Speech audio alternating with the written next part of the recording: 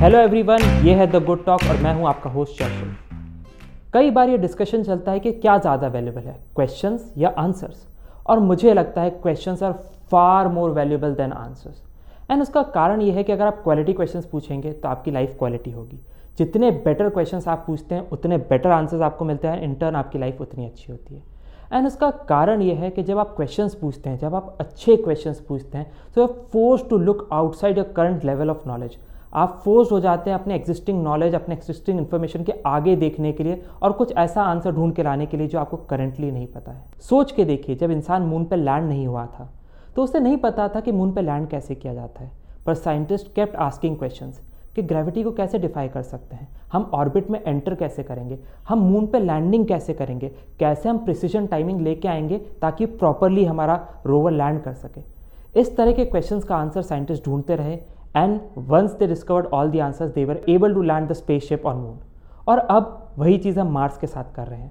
Elon Musk SpaceX के साथ वही चीज़ मार्स के साथ करना चाह रहे हैं। नोबडी नोज के मार्स पे कैसे स्पेसशिप को लैंड कराया जाता है, but they keep asking questions. और जैसे जैसे उन क्वेश्चंस का आंसर उन्हें मिलता जाता है, they are able to get closer to their goal. ये सेम चीज़ हमारी लाइफ में भी होती है। मैं 12th तक एक बहुत ही एवरेज स्टूडेंट हुआ करता था, बट जब मैं कॉलेज में गया मैंने डिसाइड किया मुझे कैट क्लियर करनी है। और कैट क्लियर करने के लिए एक बहुत ही ज़रूरी चीज़ थी, और वो थी कि मुझे अपनी मैथ्स इंप्रूव करनी थी। मैंने अपने आप के आंसर्स ढूंढने की कोशिश की कि मेरी मैथ्स कैसे इंप्रूव की जा सकती है। तो जब मैंने अपने एग्जिस्टिंग नॉलेज में देखने की कोशिश की तो मुझे रियलाइज़ हुआ कि मैं एग्जिस्टिंग बुक्स पढ़ सकता हूँ, मैं जो कोर्स मटेरियल की बुक्स हैं वो पढ़ सकता हूँ। But I kept digging further. मैं अपने आप से पूछता रहा कि क्या डिफरेंट किया जा सकता है जिससे मेरी मैथ्स बेटर हो, ऐसा कुछ मैं कर सकता हूँ क्या जिससे मुझे एडवांटेज मिले। And then came the right answer. मैंने वैदिक मैथ्स की क्लास लेना चालू की, उससे मुझे बहुत फ़ायदा मिला। अल्टीमेटली जब मैंने अपनी कैट की एग्ज़ाम लिखी तो मुझे कैट में मैथ्स में 99.84 परसेंटाइल मिले विद 100% एक्यूरेसी। मतलब मैंने एक भी क्वेश्चन का गलत आंसर नहीं दिया था।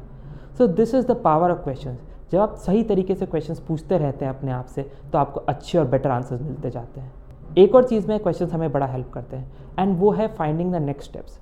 जब भी आप कोई बड़ा प्रोजेक्ट लेते हैं, भले वो स्टडीज़ रिलेटेड हो, वर्क रिलेटेड हो या कोई लाइफ रिलेटेड चैलेंज हो, आपको नेक्स्ट स्टेप्स पता नहीं होती है। बट जब आप अपने आप से सही क्वेश्चंस पूछते जाएंगे तो इनएविटेबली आपको पता चल जाएगा कि अगली बेटर स्टेप कौन सी है, कौन सी स्टेप आपको नेक्स्ट लेनी चाहिए। सो आइए समझने की कोशिश करते हैं कि हम क्वेश्चंस की पावर कैसे हार्नेस कर सकते हैं। Tip number 1, ask questions. हमारी लाइफ में जब भी कोई चैलेंज आता है, कोई रोड ब्लॉक आता है या कोई सेटबैक आता है, हम क्वेश्चंस पूछने की जगह स्टेटमेंट्स बोलने लग जाते हैं। तो हम बोलते हैं I am not good at English, या I am not good at maths, या मैं मीठा खाने से अपने आप को रोक ही नहीं सकता। अगर आप इन स्टेटमेंट्स को क्वेश्चन से रिप्लेस कर दें कि मैं मैथ्स में कैसा अच्छा हो सकता हूँ, मैं अपनी इंग्लिश कैसे इंप्रूव कर सकता हूँ, या अभी तक कुछ ऐसा है जो मैंने ट्राई नहीं किया अपने आप के अपने स्वीट एडिक्शन को ब्रेक करने के लिए। जब आप इस तरह के क्वेश्चंस पूछते हैं तो आप नोटिस करेंगे कि आपको आंसर्स मिलते हैं और वो आंसर्स आपको लाइफ में आगे बढ़ने की कोशिश करते हैं। हमारे इंस्टाग्राम ग्रुप पे हम अपने फॉलोअर्स से कई बार क्वेश्चंस पूछते हैं और जो उनके रिप्लाईज आते हैं उन पर हम आंसर भी करते हैं। लास्ट वीक हमने अपने इंस्टाग्राम ग्रुप पे एक क्वेश्चन पूछा था कि 2021 के लिए आपके क्या गोल्स थे और उन गोल्स में आप आगे कहाँ तक पहुँचे। हमारी एक फॉलोअर ने उसका रिप्लाई किया। उन्होंने बोला कि मैं पायलट बनना चाहती हूँ बट मेरे पास पैसे नहीं है पायलट बनने के। जब मैंने उनका रिप्लाई पढ़ा तो मुझे रियलाइज़ हुआ ये सेम प्रॉब्लम थी जो रॉबर्ट कायसाकी अपनी बुक में डिफाइन करते हैं। उनके एक डैड बोला करते थे we can not afford this, जबकि उनके दूसरे डैड बोला करते थे how can we afford this. Similarly just ये बोल देना कि मैं पायलट बनने के पैसे अफोर्ड नहीं कर सकती, उसकी फ़ीस अफोर्ड नहीं कर सकती, आपको कहीं ले के नहीं जाता है। हो सकता है कि आपके पास सच में पैसे नहीं हो और कोई रास्ता नहीं हो, बट इसी की जगह अगर आप अपने आप से इंस्पायरिंग क्वेश्चंस पूछेंगे कि कोई ऐसा एरिया तो नहीं है जिसको मैंने डिस्कवर करने की कोशिश नहीं की जिसके थ्रू मेरी फ़ीस दी जा सकती है, क्या कोई स्कॉलरशिप एग्जिस्ट करती है, मैं किसी से लोन ले सकती हूँ, मैं अपने फ्रेंड से फैमिली से हेल्प मांग सकती हूँ। इस तरह के ऑप्शंस जब आप इवैल्यूएट करने की कोशिश करते हैं तो मोर ऑफन देन नॉट आप देखेंगे कुछ ना कुछ आंसर मिल जाता है। कई बार ऐसा भी हो सकता है कि आपको कोई आंसर नहीं मिले और कोई सोल्यूशन नहीं मिले, बट ये एटीट्यूड बहुत हेल्प करता है लाइफ में। जब आप इस तरह के एटीट्यूड से आगे बढ़ते हैं तो आप नोटिस करेंगे कि आप में प्रॉब्लम सॉल्वर की एबिलिटी आ गई है। आप हर चीज़ को, हर ऑब्स्टेकल को एज अ प्रॉब्लम देख के उसे सॉल्व करने की कोशिश करते हैं। And always remember, resourcefulness always triumphs resources. So no matter आपके पास टाइम, मनी, एनर्जी के फॉर्म में जो भी कमियां हैं, अगर आप रिसोर्सफुल हैं आप उनका सोल्यूशन हमेशा ढूंढ सकते हैं। एक और चीज़ जो हमें करनी चाहिए वो ये है कि हमें अपने आप से क्वेश्चंस पूछने के साथ साथ दूसरों से भी क्वेश्चंस पूछना चाहिए। जब क्लास में टीचर कुछ समझाती है और हमें समझ नहीं आता है तो हम चुपचाप बैठ जाते हैं क्योंकि हमें लगेगा कि हम डम दिखेंगे, या फिर हमारे फ्रेंड्स अगर किसी टॉपिक पे बात कर रहे होते हैं और हमें उस बारे में कुछ नहीं पता होता है तो हम बस नॉड कर देते हैं और अज्यूम कर लेते हैं कि हाँ कोई बात नहीं, बाद में फिगर आउट कर लेंगे। जब हम इस तरह की अप्रोच लाइफ में रखते हैं तो इंटर्न होता ये है कि हम कुछ सीख नहीं पाते हैं। सो बड़ा ज़रूरी है अपने आप से क्वेश्चंस पूछने के साथ साथ आप दूसरों से भी क्वेश्चंस पूछें ताकि आप लर्न कर सकें। Tip number 2, ask empowering questions. सिर्फ क्वेश्चंस पूछ लेना ही इनफ नहीं होता है, आपको एम्पावरिंग क्वेश्चंस पूछने होंगे। आपने कई बार अपने फ्रेंड सर्कल में नोटिस किया होगा कि कोई लड़का या लड़की ऐसा ज़रूर होगा जिसका बार बार ब्रेकअप हो जाता है, उसका गर्लफ्रेंड या बॉयफ्रेंड उसको बार बार छोड़ के चले जाता है, and then they keep coming up with the question कि ऐसा हर बार मेरे साथ ही क्यों होता है, मुझे ही लोग छोड़ के क्यों चले जाते हैं। जब आप इस तरह का सवाल अपने आप से करते हैं तो 2 ही आंसर्स पॉसिबल हो सकते हैं। पहला, या तो आप में कुछ कमी है, या दूसरा कि दुनिया बहुत कुत्ती है। इसके अलावा कोई तीसरा ऑप्शन आपको मिलेगा नहीं।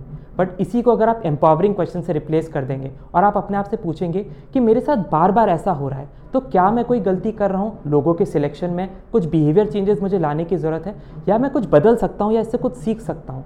इस तरह के एम्पावरिंग क्वेश्चंस पूछने से होगा ये कि चांसेस कि आप वही गलतियां वापस रिपीट करेंगे या उसी तरह की सिचुएशन में वापस आएंगे काफ़ी कम हो जाती है। लाइफ में कई बार जब हमें लॉस होता है या कोई हमें धोखा दे देता है तो हम सवाल करते हैं कि ऐसा मेरे साथ ही क्यों होता है, ये सब हो क्यों रहा है।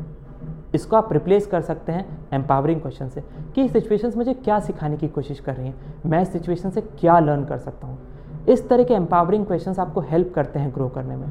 जब ये कोरोना आया था में से बहुत कम लोगों ने अपने आप से पूछा कि हम इस टाइम का मोस्ट वैल्यू कैसे निकाल सकते हैं, पर जिन भी लोगों ने अपने आप से सवाल किया था कि इस टाइम का, इस लॉकडाउन का, इस क्राइसिस का बेस्ट सोल्यूशन कैसे निकाल सकते हैं, वो लोग लाइफ में बहुत आगे बढ़ गए। इसका एग्जाम्पल हमें बिजनेस वर्ल्ड में भी दिखता है, जहाँ जूम जैसी कंपनियाँ या लूडो गेम्स बनाने वाली कंपनियाँ बहुत आगे निकल गई।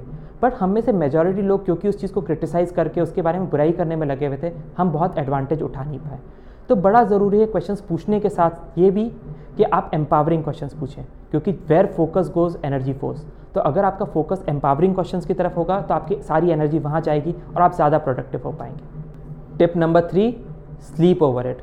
भले वो मैथ्स की प्रॉब्लम हो या लाइफ रिलेटेड कोई डिसीजन हो, अगर आप कहीं स्टक हो जाते हैं, कोई क्वेश्चन है जिसका आंसर आपको नहीं मिल पा रहा है, तो स्लीप ओवर इट। आपने कई बार अपनी लाइफ में नोटिस भी किया होगा कि आप किसी प्रॉब्लम से, किसी चैलेंज से बहुत स्ट्रगल कर रहे हैं, आप 3-4 घंटे उसका प्रॉब्लम का सोल्यूशन ढूंढने में निकालते हैं पर आपको कुछ समझ नहीं आता है और थक हार के आप सो जाते हैं। अगले दिन जब आप सुबह उठते हैं तो आपको एक इंस्पायरिंग आइडिया आता है, 15 मिनट के बाद ही आपको पता चल जाता है कि इस चीज़ को ऐसे सॉल्व किया जाता है। इस तरह के सिनेरियोज हम सभी ने अपनी लाइफ में कई बार फेस किए। ऐसा क्या हो जाता है जब हम सोते हैं? जब हम सोते हैं तो हमारा ब्रेन न्यूरल कनेक्शंस बनाता है, वो एग्जिस्टिंग नॉलेज को न्यू इन्फॉर्मेशन से जोड़ता है। कई बार ऐसा नॉलेज जो बहुत सबकॉन्शियस में पड़ा रहता है उसको ब्रेन लिंक करता है एग्जिस्टिंग इन्फॉर्मेशन के साथ, and then we come up with inspiring solutions. So बड़ा ज़रूरी है कि जब भी आप सोने जाएं अपने ब्रेन को कोई ना कोई क्वेश्चन, कोई ना कोई प्रॉब्लम ज़रूर दें ताकि वो उसका सोल्यूशन ढूंढ सके। थॉमस एडिसन इस बात को जानते थे और वो जब भी सोने जाते थे एक ना एक सवाल अपने दिमाग में घुमाते हुए ज़रूर सोते थे, और जब अगले दिन सुबह उठते थे तो वो उस आंसर के थोड़ा करीब ज़रूर आ जाते थे। उनका एग्जैक्ट कोट ये था, never go to sleep without a question to a subconscious. So make it a point कि जब भी आप सोने जाएं कोई मैथ्स की प्रॉब्लम, कोई चैलेंज, कोई लाइफ डिसीजन, उसके बारे में सोचते हुए सोने जाएं। एंड आप नोटिस करेंगे जब आप सुबह उठे हैं तो आपके माइंड में ज़्यादा क्लैरिटी आएगी, आप अपने आंसर सोल्यूशन के थोड़ा करीब आ जाएंगे। It is often said life is the C between B and D, where B is birth and D is death. C is the choices you make around your life. आप जिस तरह की choices बनाएंगे उसी तरह की लाइफ आपको मिलेगी। So be a wise person, अपने आप से सवाल कीजिए ताकि आपकी लाइफ की चॉइसेस बेहतर हो सके। आई होप आप हमारी टिप्स को यूज़ करेंगे अपनी लाइफ में क्वेश्चंस की पावर को हार्नेस करने के लिए, and will keep asking yourself more empowering questions. नीचे कमेंट्स में हमें ज़रूर बताइए कि आपका आज का एपिसोड कैसा लगा और किस इंस्पायरिंग क्वेश्चन पे आप करंटली वर्क कर रहे हैं। अगर आपको एपिसोड अच्छा लगा हो तो मेक श्योर कि आप इसे लाइक करें, अपने फ्रेंड्स और फैमिली के साथ ज़रूर शेयर करें, and do not forget to subscribe to this podcast. With this we come to an end of this episode of the Good Talk. मैं हूँ आपका host Churchill, saying bye bye.